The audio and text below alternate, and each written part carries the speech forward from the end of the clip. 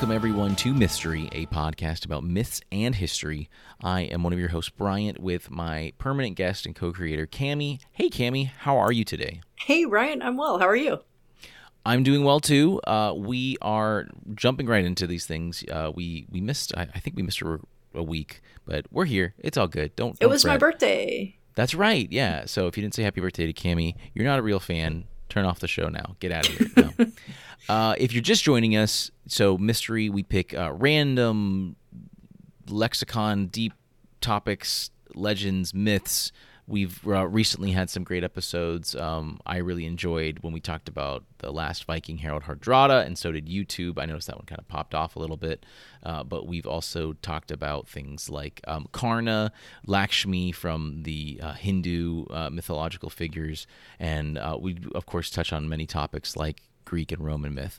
This time we're following the tradition of Hindu, not by talking about another Hindu figure, but by talking about a lesser-known mythological figure, and that would be Quetzalcoatl, who is a Mesoamerican deity, mainly known through the Aztecs and the Toltecs, but as I'll talk about later in the show, very, very broad, very much like Thor, how many different peoples worshipped him, not just the Norse people. So Cammie will give a story of Quetzalcoatl, and then I'll lead sort of a little discussion about some facts, what we know, and what evidence we have, what primary sources there are of Quetzalcoatl. So, Cammie, take it away. Yeah, absolutely. So I used Mythopedia.com, Quetzalcoatl by Evan Meehan, and WilderUtopia.com by Jack Edit. And that article was Aztec Myth, Quetzalcoatl rescues humanity in the land of the dead. In the days when the humans all died out in the fourth sun, and the gods were the only beings left to rule the land, two brothers went on a quest to revive humanity, so that humans may rule in the fifth sun. The jade bones of mankind lay to rest in the land of the dead. Sholat, the evening star, told his brother he knew the path to the underworld, so he could lead them there, for he guided the sun each night to that place. And Quetzalcoatl said he knew the way out of the land of the dead, for he was the morning star, and he led the sun out each day to greet the world. So they set on their quest. When they reached the innermost chamber of the underworld, where the king and queen of the dead sat, Quetzalcoatl spoke up and asked for the jade bones of the previous race of humans upon which the two sat. The king protested. He had much wealth in jade because of the bones, so he didn't want to lose his riches. But Quetzalcoatl was wise and cunning. He spoke, "Humans are mortal beings. You are not to lose your riches, but will have them multiply. For when the humans die, they will return to you. But when they are on earth, they will make more humans to return to the seat of the underworld upon death." The queen was eager to return more riches to the place, so she agreed. But as she spoke, her husband cut her off. "Yes, you may have these bones, as my wife has said, but only after you've traversed the underworld 4 times and played my conch as loud as a horn." The gods took the shell and went to take their path, but the two were at a loss for how to play the instrument. It had no holes to blow and no finger holes to tune the sound, so they urged the worms to crawl from the depths of the earth and chew 3 perfect holes in the conch. And then they tried to play, but they were not able to make the sound of a horn. So they found a bee and had her crawl inside the shell and beat her wings. The horn blasts filled the entire underworld with glorious sound, so they returned to collect the bones. But the god of the underworld had a different idea of what taking meant, for he had no intention of the two leaving his place with them. He had his servants block their path out by digging a huge trench that they could not pass easily, and then he ordered his other servants to give chase so that they may fall into the pit. The 2 brothers ran, but Quetzalcoatl fell into the trench and broke many of the jade bones, mixing them up as he picked them up from the ground. But he had to continue, so he said, "Some people will be tall and others short, for their bones are broken. In the fourth sun every human was the same size." And he and his brother left the place of the dead, and when they returned to the land of the living, they took the bones and ground them up and dripped their blood into the bones, and then they ground corn into them to make flesh so that people may live. And the first sons and daughters were born into the earth again as the 5th sun dawned a new era. Whoa. Check out that, that's like one of those recipes for almond flour pancakes. Right. That you start, and that's the story you got to read, and then you finally get to the recipe. Yes, that's the recipe really cool. For humans. Right, yeah. That's really wild. I love that. I did kind of briefly see that's one of the famous stories, and it got me thinking. There's one story that I kind of came across, which is depicted as one of the most famous ones, is Quetzalcoatl's departure from Tallinn. Tallinn is was the capital of the Toltec Empire at its height during the 9th to 12th century of the Common Era, and so huge city, think like Rome at its height and stuff like that. And there's some myth regarding Quetzalcoatl leaving, and that being a prophecy of the Spanish arriving, the death and destruction that came through. And then there's this really cool idea that some people believe today, Nahuatl, the language spoken by that by then and now, many people believe that he'll come back, and that's a prophecy. Anyway, it made me realize that, while this figure is very old, Quetzalcoatl, he's been worshipped very recently, and I'm really curious. I nothing in my evidence that I'll go through soon suggests this, but I wonder, are whether it's Greek mythology or things like that, Christianity has obviously had some big events happening with Judaism sprouting Christianity, and then later like Islam. Lots of different sects of Christianity have formed.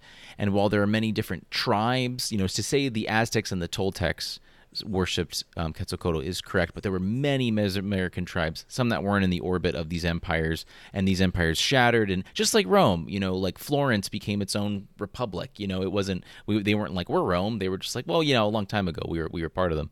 But I'm really curious if these if like the we'll ever figure out if like there was any big schism like that, like in the 2nd century BCE. Was there a huge like tumultuous, someone was like, no, Quetzalcoatl is the feathered serpent, and they're like, no, it was someone else. Anyway, that's Brian's weird intrusive thought regarding mythology for the day.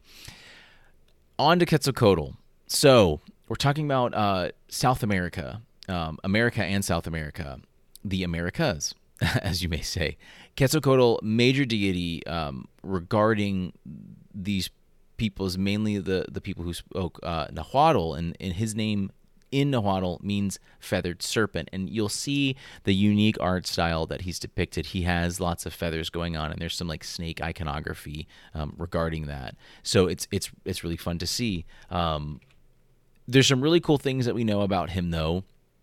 In the Aztec pantheon, he was seen as very benevolent and wise, associated, Cami mentioned the morning star, also kind of associated as the god of the winds. He's also connected to Venus, the planet Venus, which I thought was... I saw that, yeah.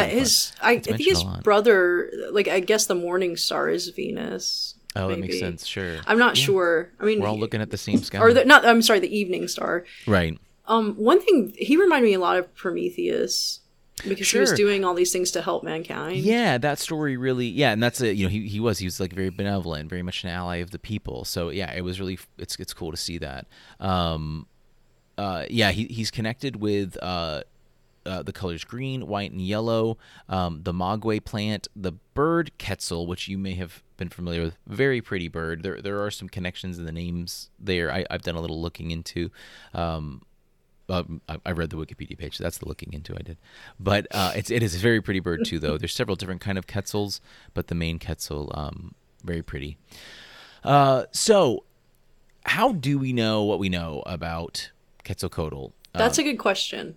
Yeah, it is. And if you were me, you learned about Quetzalcoatl because of Final Fantasy VIII. He's a summon in Final Fantasy VIII. It's a really cool looking. Is that the one that drops like the super rare weapon? No, that's a different bird. Okay, I believe so. Yeah. So I when I was a kid, Final Fantasy VIII, there's this summon you get. It's Quetzalcoatl. It's the first time I saw this name. Couldn't have figured out where it came from, but it's this cool. It looked like a hairy bird, but I can kind of see now. This is old PlayStation 1 graphics. They're feathers. It's like a flying bird, but it's also very like thin, like a snake. So I think they did a good job of depicting it. And it calls thunderstorm to wreck your enemies and do that. So again, when the winds and all that, I can see that.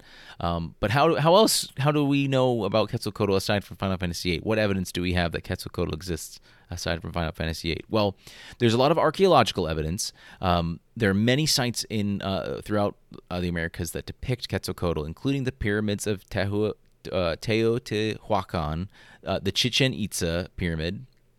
And these give us literal visual representations of how Quetzalcoatl was worshipped and depicted just the day in the lives of the people of that time. There are some written sources that we have too, notably the Aztec codices and Spanish chronicles during their conquest that give us an idea of the role in society. So, of course, Nahuatl is a living language. Quetzalcoatl means feathered serpent. This is a continuation. We know this. So this is something that gives us more today. Some further evidence, and one of the oldest carvings that we have is at the Olmec site of La Venta, which dates back to around 900 BCE. That's crazy, y'all. Yeah. So this is old. This is ancient, but it's also very recent too. I think when we think of like Mesoamerican society, we tend to like kind of think Colombian, but even go farther back and But these cultures and societies were extremely well refined, and Rome fell and crumbled in the 4th century and fractured and stuff like that. And while Mesoamerica didn't have a Byzantium, it did have extremely advanced peoples. So keep that in mind. And Quetzalcoatl, this figure, we have references to him dating back to 900 BCE. That's why, and again, so from 900 BCE all the way up to the 10th century CE, he's being discussed and talked about. So the Spanish Chronicles were a collection of books that were written by Spanish conquistadors and their descendants. These chronicles provide us with the information. The Aztec codices are a collection of manuscripts that were written by the Aztecs themselves.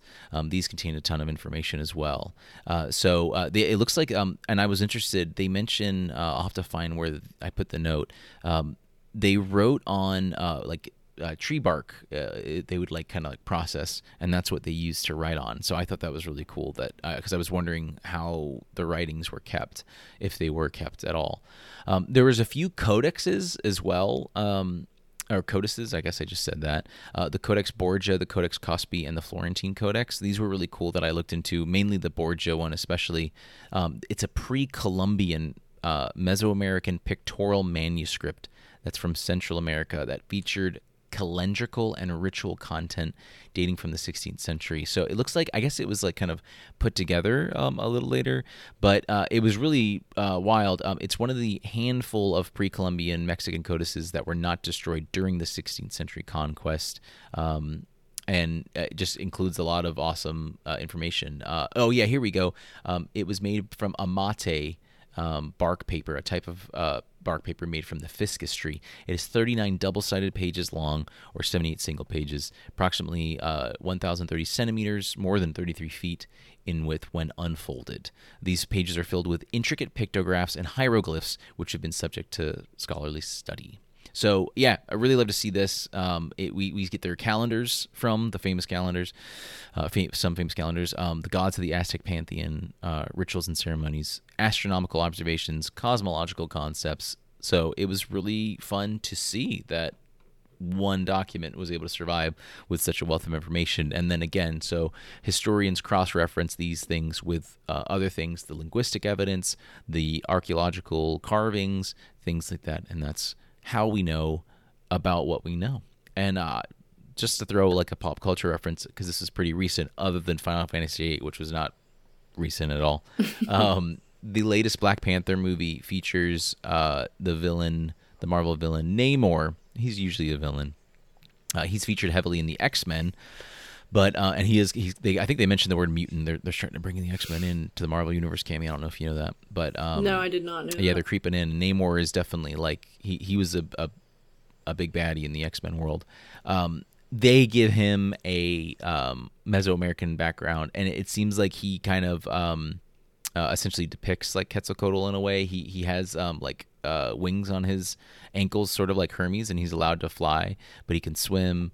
And there's a lot of connection to Mesoamerican culture with his character this time around. And his name, Namor, is he takes vengeance on these conquistadors because he's been around for hundreds of years. And this priest says that he is a boy without love, not love, Namor.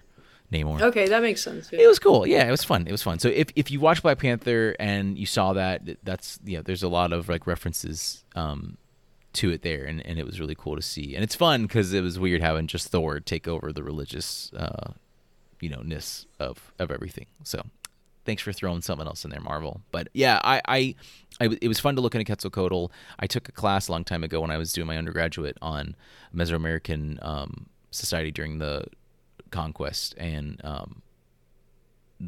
I know the religion was really important, and it's really fun to see a little bit more, especially just like how when we touched on the Hindu topics, it's fun to see the evidence, because we take it for granted sometimes, and I think we understand Greek mythology and Roman mythology a little bit more just because of how we're Western centered, but it's fun to see how it's very similar. The same sources for one civilization are mirror on the others, and just like how we know of gorgons and stuff like that because of these old plates and vases and jars, it's very similar on the complete other side of the world at the same time. Again, 900 BCE. So, Cammy, people are gonna people.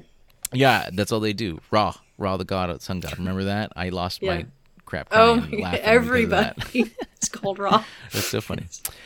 But thanks for listening, Cammy. Thank you for your story. Everyone, thanks for joining us. We hope that you enjoyed the show. If you have any topics that you think we should cover, please let us know. Mystery, remember, it's all one word, but story is spelled with an I-E instead of a Y. You can also reach out to me, Bryant, or Cammy. That's Cammy. You can reach out to us and let us know what you think. If you have anything you'd like to add that we should discuss, or any connection to Quetzalcoatl that you have, let us know. We always appreciate anything that you can add to our discussion. That we're here to learn. That's why this podcast is here. We just want to talk about stuff, and we're going to be wrong or miss some blatant things quite a bit. So I think that's the end of the show, though, Cammy. Anything you'd like to add? Yeah, so I had really a lot of fun this week. I know we haven't really touched on Mesoamerican stuff too much at all, if any. Sure. But next time, we're actually going to have a special guest on, Shanika from the Self-Created podcast. So that'd be fun. I'm excited about that as well. Yeah, having a third voice is always enjoyable. So, and if you ever want to be our third voice, let us know. We'd love to have you. Yeah, please. Yeah. All right. Well, everyone, thanks for joining us again, and we will see you next time. Oh.